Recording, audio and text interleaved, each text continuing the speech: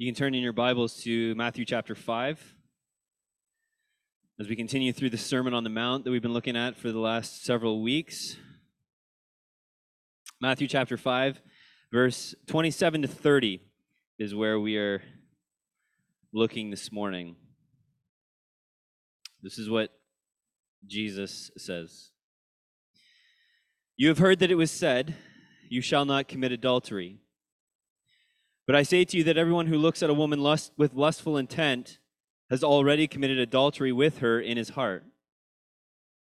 If your right eye causes you to sin, tear it out and throw it away. For it is better that you lose one of your members than that your whole body be thrown into hell. And if your right hand causes you to sin, cut it off and throw it away. For it is better that you lose one of your members than that your whole body go into hell. Let's pray. Father, as we turn to your word now, we ask that you would work in our hearts. Father, we know that it's through your living word and through the Spirit that you have given us that you, as the song says, create a clean heart in us. As we look into the truth of your word, as your Holy Spirit works within us, you make us more and more into the image of Christ. And so, Father, I pray that as we study this teaching from Jesus on lust, that you would create in us a clean heart, O Lord. That you would root out the sin that remains. Father, that we would honor you with our eyes, that we would honor you with our bodies as well as our inner beings. And Lord, we pray that we'd be able to do this through the power of Christ. We thank you, Lord, for your grace and your mercy, for the power that is at work within us. And Lord, we ask that you have your way this morning. In Jesus' name, amen. Question 109 of the Heidelberg Catechism, it asks this. It says, does God in this commandment, referring to commandment number 7, you shall not commit adultery, does God forbid only such scandalous acts or sins as adultery? And the response to it that follows, it answers in the following way. It says, we are temples of the Holy Spirit, body and soul. And God wants both to be kept clean and holy. That is why God forbids all unchaste actions, looks, talk, thoughts, or desires, and whatever may incite someone to them. God wants both our body, our physical being, and our soul, our inner being, to be kept clean and holy, which is why he forbids not just impure outward actions and looks and talk, but also thoughts and desires and things that we entertain in our heart and our mind. And the Catechism captures the spirit of Jesus' teaching on lust. In fact, it's the same spirit in which Jesus teaches us on anger, which we looked at last week. There is more important and fundamental focus of God's law than just our outward actions. He's concerned about the heart. This morning, as we address this second of 6 antitheses that Jesus uses to teach the incorrect or errant understanding of the law, we see that as he did in his teaching on anger, and as he does in each of the 6 teachings in Matthew 5, from verse 21 to the end of the chapter, Jesus begins his teaching on lust with the words, you have heard that it was said. And as I said last week, this is in order to show that he's not correcting the written law that was given by God, but rather he's correcting how the law was interpreted and being taught by the religious leaders of his day. And so in verse 27, Jesus states, you have heard that it was said, you shall not commit adultery. Now, most of us probably recognize you shall not commit adultery is a quotation that's taken directly from the 10 Commandments. This is command number 7, found in Exodus chapter 20, verse 14. So Jesus is once again, in his teaching on lust, addressing kind of the same basic issue that he addressed in his teaching on anger. The religious leaders, they misunderstood and they mistaught the proper understanding of the law and the seriousness of the command of God. You shall not commit adultery had been reduced to strictly a prohibition against the physical act of adultery. And it was ignoring completely the sinful heart condition that is very much present in an individual long before they commit the physical act of adultery. And if you remember the illustration that I used last week when we were talking about anger, the murder of another human being, as Jesus teaches, the murder of another human being is kind of like riding the train to the end of the line. There are a lot of stops before you reach the end of the line. And the same thing is true for lust and adultery. The physical act of adultery is kind of the end of the line of that train track. There are a lot of things going on before you get to that point in the human heart. And so we need to address those things, and that's what Jesus is most concerned about. He's teaching here that the aim of his commandments is to address the inner condition existing in an individual's heart that, if left unchecked, grows to the point where the physical act of adultery is committed. And so, yes, while God is obviously prohibiting the physical act itself, that is not all that he is prohibiting, and that is not his focus entirely in this command.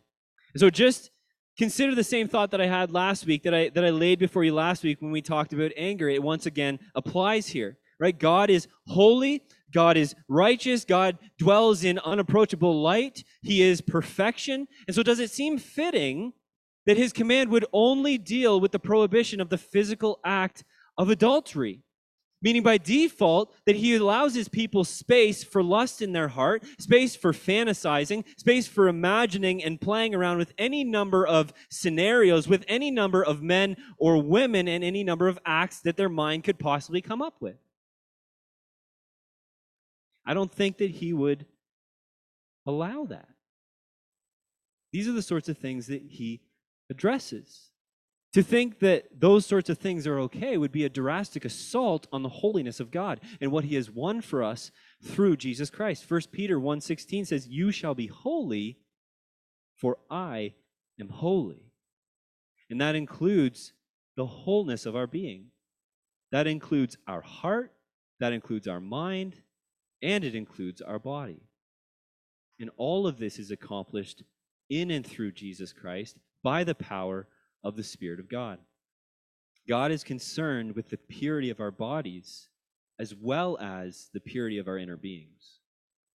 So as Jesus teaches later in Matthew 15:18, it is what comes from the heart, it is what comes from the inner being that defiles a person, which tells us that our outward actions flow from our inward condition. So that's what Jesus is trying to correct here. As he did with anger, he wants them to know God's concern was going on in the heart, not just the physical act of adultery. And on top of that, there was another misunderstanding that was going on that was being held amongst the religious leaders regarding the aim of this commandment.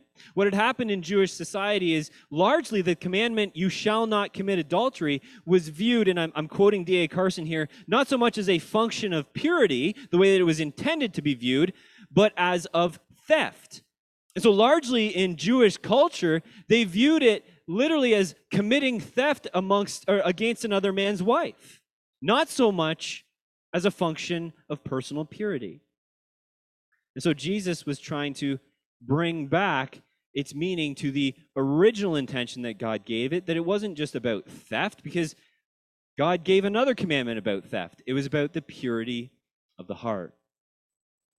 This is something that you and I can learn from. What had occurred in Jewish society regarding this command is not unlike what can happen amongst followers of Christ. Just as the Jews reduced the commandment and the seriousness of this commandment, we can be equally nonchalant at times in our own attitude towards sin. One example is what Jesus is trying to correct here. I think all too often Christians are comfortable with the false conclusion that since I haven't done blank, I haven't sinned. And we completely ignore what's going on in our hearts. And it is being way too liberal in our assessment of sin when we do that. As Martin Lloyd-Jones says, holiness is a matter of the heart, not conduct. We need to be careful with classifying ourselves as being culpable for sin only when there is this shift that happens from having an evil desire in our heart to acting on that evil desire externally. An act of sin is not necessarily the conversion of an internal desire to an external action. Jesus makes it clear in here. He makes it clear in his teaching on anger. He makes it clear in his teaching on lust that trespasses and sins can happen internally, not just externally. And so we need to make sure that we're not excusing our sin by confusing the difference between temptation that occurs internally and sin and evil desires that occur internally. And I think James is very helpful in helping us discern this in James 1, verse 14 to 16, where he says, "But each person is tempted when he is lured and enticed by his own desire. Then desire, when it has conceived, gives birth to sin. And sin, when it is fully grown, brings forth death. Do not be deceived, my beloved brothers."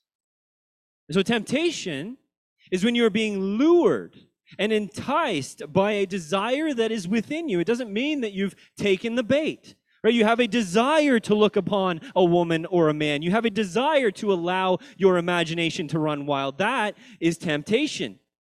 It is sin when that gives birth to your desires, when you allow your imagination to entertain those things, when you allow your mind to focus on them, when you invite those lustful thoughts to remain in your mind. That is when it becomes sinful. And so Jesus corrects this idea of sin only being external and points the Jews back to it being a problem of purity, an internal problem. Not of theft, but of purity. And he makes this clear in verse 28. He says, "But I say to you, everyone who looks at a woman with lustful intent has already committed adultery with her in his heart." So like he did on his teaching in anger, he employs that authoritative, "but I say to you." And once again, he is confidently asserting that as the one to whom the law points, as the one whom fulfills the law and the prophets, he alone is the authority regarding the proper interpretation of the law, and the interpretation that he gives points to the abolition of lust in God's kingdom. Everyone who looks at a woman with lustful intent has already committed adultery with her in his heart. There's two very important words or phrases there that we need to kind of grasp and take hold of. That first word, everyone. That is a very difficult word to escape. Everyone who does this is guilty. Right? That's a very high standard. That's hard to escape. And then commits adultery in his heart. That's a high standard to escape. If it occurs in your heart, it is sin. So Jesus is unequivocally confronting us, saying if you've looked at another person who is not your spouse, and you've looked upon them with lustful intent, and lustful intent, what that means is to have a desire for someone who is forbidden, to take them in with your eyes and have them remain in your mind, to long for that person, to focus on that person, to give them improper attention in your heart, you have committed adultery. You have broken God's law and are guilty. Now, I could take time to go into all the ways that a man or a woman can do this, and I could do the typical sermon for men and admonish men, don't take a second look at women, as is often the standard, that kind of constitutes lust in Christian circles, right? One look is a notice, a second look is lust, right? We've all heard these things. I could say all the things that we often hear in a sermon on lust, but I think we've all heard them. And in addition to that, there's young people here. And so I don't really want to wade too deeply into these waters this morning. To deal properly with lust, as with any impurity, there's something fundamental that must be present in our hearts. And that's where I want to go this morning. There is something that fundamentally has to be present in our hearts in order to kill the sins that have a hold on us. Without having this fundamental thing in our heart, we may put forth a great effort to fight our sin, but it will be to little result, and we'll just circle back around once again. Now, to be clear, I'm not negating the importance of effort. Okay, I'm saying it does take a great effort to fight sin. God's word undoubtedly teaches this. God's word teaches that there is a demand amongst followers of Christ for self-control, that there's a demand to deny your flesh, that there's a demand to run from lust and temptation, and there is an expectation that we will take captive the thoughts in our minds and not let them rule us. But these are only effective when our heart is right. An excellent example of the commitment required of a believer to fight sins is in the book of Job. We see Job say in chapter 31, verse 1, "I have made a covenant with my eyes.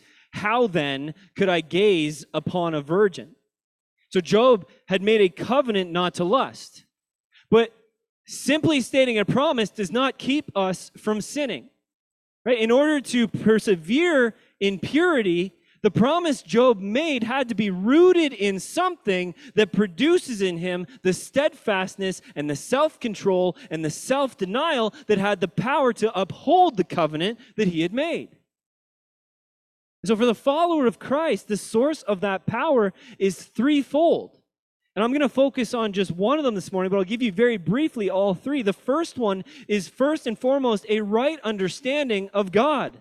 All appropriate responses, all appropriate ways of living will flow from the correct understanding of the character and the holiness and the supremacy of God the Father in heaven. He must captivate our minds and our hearts as our superior affection, which will cast out all inferior affections. That has to be first and foremost. A right view of God leads to right living. Second, is the Holy Spirit of God that is present in our lives, that is present in every single believer, that we receive when we come to faith in Jesus Christ, that empowers us to destroy sin. Paul tells us in Ephesians 1, verse 19 to 20, the same power that the Father used to raise Christ from the dead is at work in all of us. And so we must have the right view of God. He must be our superior affection. We must understand that it is the Holy Spirit of God that empowers us to fight sin. And third, and what I want to focus on, is we must have a transformative understanding of sin itself and the deep consequences of it. We must have this unwavering view of the profound, soul-destroying, life-stealing, person-condemning power of sin. An inadequate view of serious sin will result in a diminished or non-existent zealousness for holiness and a non-existent pursuit of becoming more and more like Christ. We must know and understand the power and the seriousness of sin that we all must deal with. You know how you know you're misunderstanding the beauty of the gospel? You know how you know you're misunderstanding what Christ won for you on the cross? It's if you have a view of sin that since Jesus died for you and sin no longer rules in you and you are secure in Christ, it means sin isn't a big deal anymore. You have the kind of attitude, all is forgiven anyways. It doesn't really matter. What's the big deal about sin? Yes, you are secure in Christ. And yes, sin no longer rules you, but we dare not make the jump to this idea of sin is not a big deal in our lives anymore. To do so is to miss the complete beauty of the cross of Jesus Christ and what he won for us. It is to miss the reality that Jesus Christ continues to intercede for us before the Father, and it misses the beauty that Jesus Christ will bring us into glory. Sin is a big deal and remains a big deal. Do not let your security in Christ diminish sin's destroying effects on your life. And so we must continue to walk in holiness. We must have a zealousness to walk in purity before God. We must also always have the right view of ourselves. That it is by Christ alone, through faith alone. And listen, brothers and sisters, we live in a culture that daily, through multiple ways, on multiple platforms, is trying to train us that we're relatively good people. It is trying to train us that with some effort, everyone is relatively good. As followers of Christ, we need to guard our minds against this kind of worldly, incorrect assumption that makes sin not a big deal. You know, this idea is so prevalent. Lifeway did a survey conducted in the US in 2018. 69% of Americans disagreed with the idea that even the smallest sin deserves eternal damnation, and 58% strongly disagreed with it. Now, you may say, okay, well, that's in general culture. That makes sense. So, okay, how about amongst evangelical Christians? Well, 53% of people who would call themselves evangelical Christians believe that people are basically good. And when you have this view, this wrong view that people are basically good, it reduces the power of sin, it reduces our condition, and it takes all of the power out of the cross. You no longer need the cross. Only 47% agree even the smallest sin deserves eternal damnation, and that reduces the holiness of God. An inadequate view of the seriousness of sin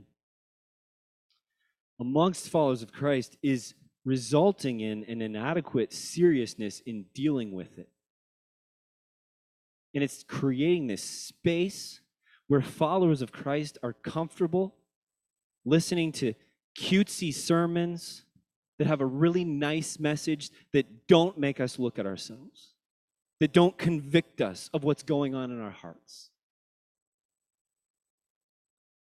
We need to understand. We need to deal with the pollution of sin in our heart. We need to understand the seriousness of it.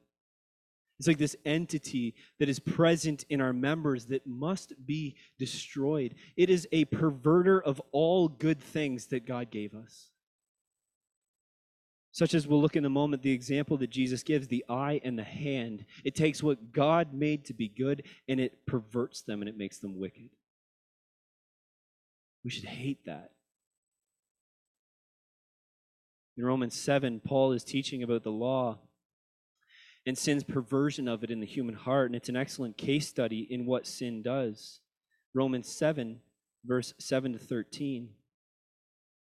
Paul says, "What then shall we say? That the law is sin? By no means. Yet if it had not been for the law, I would not have known sin. For I would not have known what it is to covet if the law had not said, 'You shall not covet.' But sin, seizing an opportunity through the commandment, produced in me all kinds of covetousness. For apart from the law, sin lies dead. I was once alive apart from the law, but when the commandment came, sin came alive and I died. The very commandment that promised life proved to be death to me. For sin, seizing an opportunity through the commandment, deceived me and through it killed me. So the law is holy and the commandment is holy and righteous and good. Did that which is good then bring death to me? By no means. It was sin, producing death in me through what is good, in order that sin might be shown to be sin, and through the commandment might become sinful beyond measure."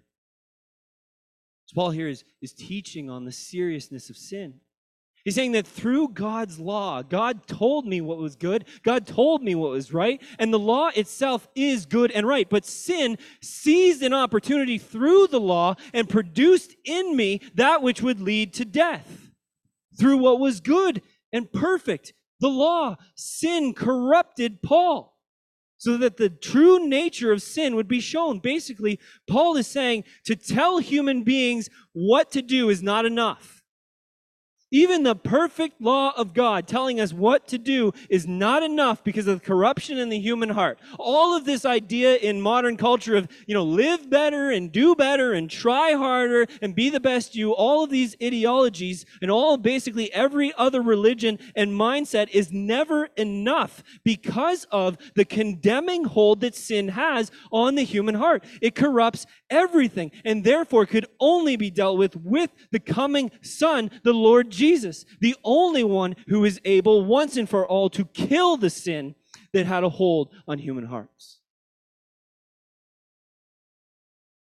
So my focus, as we talk about lust this morning, what I believe is a fundamental requirement in Fighting lust is to hate sin, is to understand how awful sin is to understand its wickedness so that you are repulsed by the very idea of allowing it happen in your life.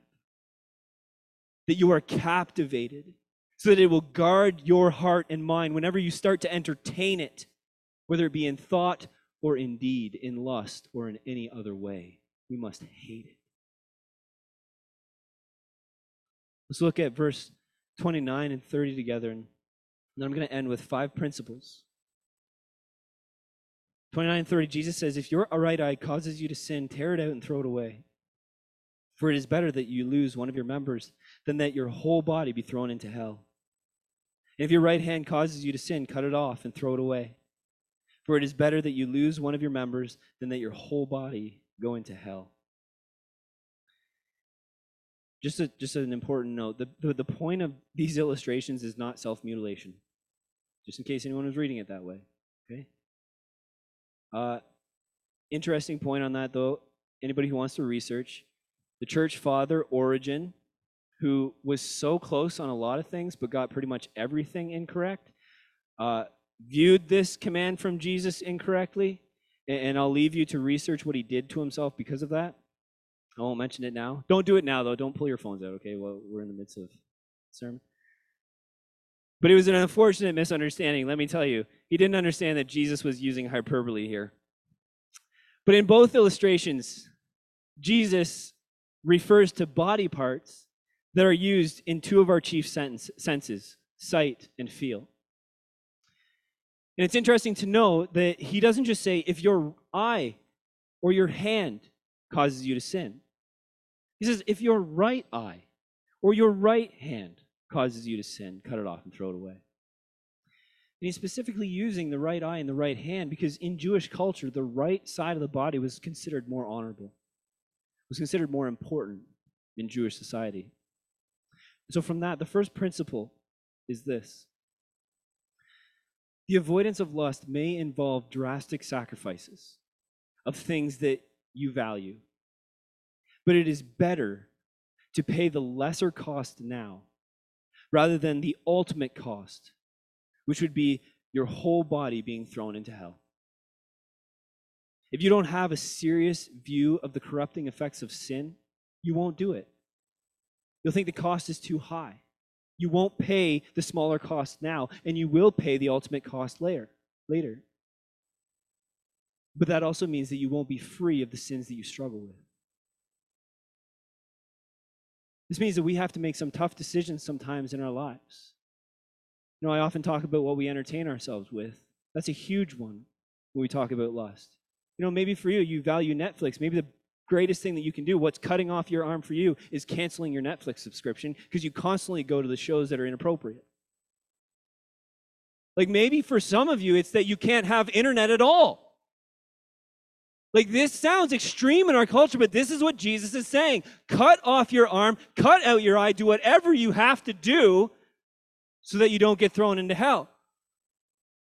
And in our modern mindsets, we think things like getting rid of the internet, getting rid of our computers, getting rid of technology, that's extreme. No, those are the kinds of things that Jesus is talking about. We have to deal with it seriously. It's important. You don't play around with sin. Principle number 2, remind yourself constantly, sin is the reason that our King, that our Lord, that our Savior, that our friend Jesus Christ died. Remind yourself of that. Remind yourself that it was sin that took Jesus to the cross. Jesus went to the cross in his love for us. He laid down his life for us, but if it was not for sin, he would not have had to die. We should hate sin because Jesus had to die for it. How do we allow ourselves to look upon a woman lustfully if we are sober-minded with that truth in our heart and our mind? This killed my Savior. I hate it.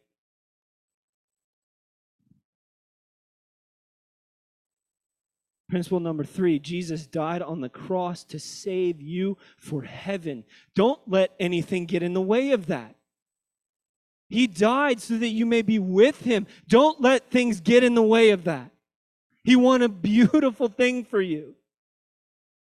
Walk in the power of that beauty. Principle number 4, which I think is so important, our aim should not be don't do certain things like the Pharisees' aim, or it shouldn't solely be that. Our aim must be a clean and pure heart. As I've said before, our aim should not be what is okay for me to do. Our aim as followers of Christ should be, how close can I get to Jesus? This is okay for me to do. The line of sin is here. It only brings me up to the line. That's not how we think. We think, how close can I get to Jesus? How much can I be like Jesus? I want to do that. I don't want to make space for sin to come in. Because when I get this close to the line, you better believe that sin's coming for you and it's going to get you. And we got to stop living against the line and start living pursuing Jesus.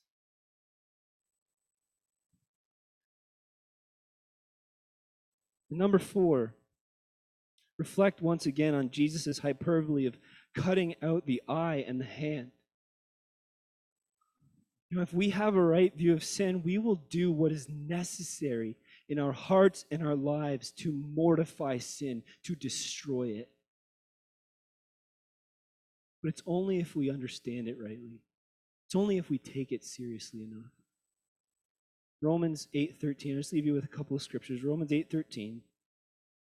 For if you live according to the flesh, you will die. But if by the Spirit you put to death the deeds of the body, you will live. 1 Corinthians 9:27. But I discipline my body and keep it under control, lest after preaching to others, I myself should be disqualified. Romans 13:14. But put on the Lord Jesus Christ. Make no provision for the flesh to gratify its desires. Now, I am in no way here preaching a sinless life. I am in no way preaching that. We all know that we will wrestle and we will struggle with sin all the days of our life until we go to be in glory with Jesus Christ.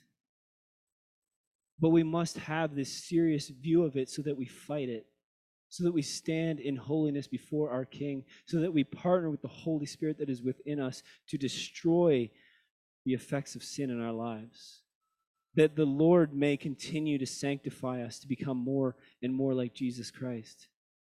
It's when we just sit back and go, it's not that big a deal. Jesus has saved me. I'm okay. That it becomes a problem. Do not diminish the view of sin in your life. Let's pray. Heavenly Father, I pray now that you would give each one of us sober-mindedness, a correct view of sin. Father, we know that there is this discounting, this reduction of its power in your church today, where half the time we don't even talk about it. Just talk about, 5 principles for the best life that you can live, these sorts of things. But Father, what matters is the heart. You care about our hearts being clean. You care about us walking in holiness before you, and it's not by our power. You have given us the Holy Spirit to convict us. Father, we also know that as we just continue in sin, we can sear our conscience. Father, may that not be the case for us. And Father, I pray now that if that is the case for some, that you would convict them deeply in this moment, that they are searing their conscience so that no longer do they call what is sin, sin. Father, we thank you for the grace through Jesus Christ that we don't have to live a perfect life, that we stumble and we will fall.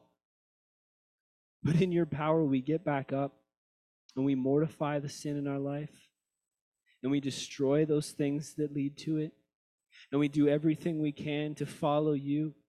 We do everything we can to keep ourselves pure for you. And Lord, when we take those moments every day to spend time with you, to be in your word, it is not exhausting to do this. It is only when we try to do it by our own power. It is only when we don't give time for you, for relationship with you, for being in your word, for prayer, for all of these things that build us up. When we do those things, this becomes easy because it becomes about the power of you working in us. So, Father, I pray that each of us would approach this with the right heart. Help us to kill the lust and the sin that is present in our lives through the power of your Son and your Spirit within us. In Jesus' name, amen.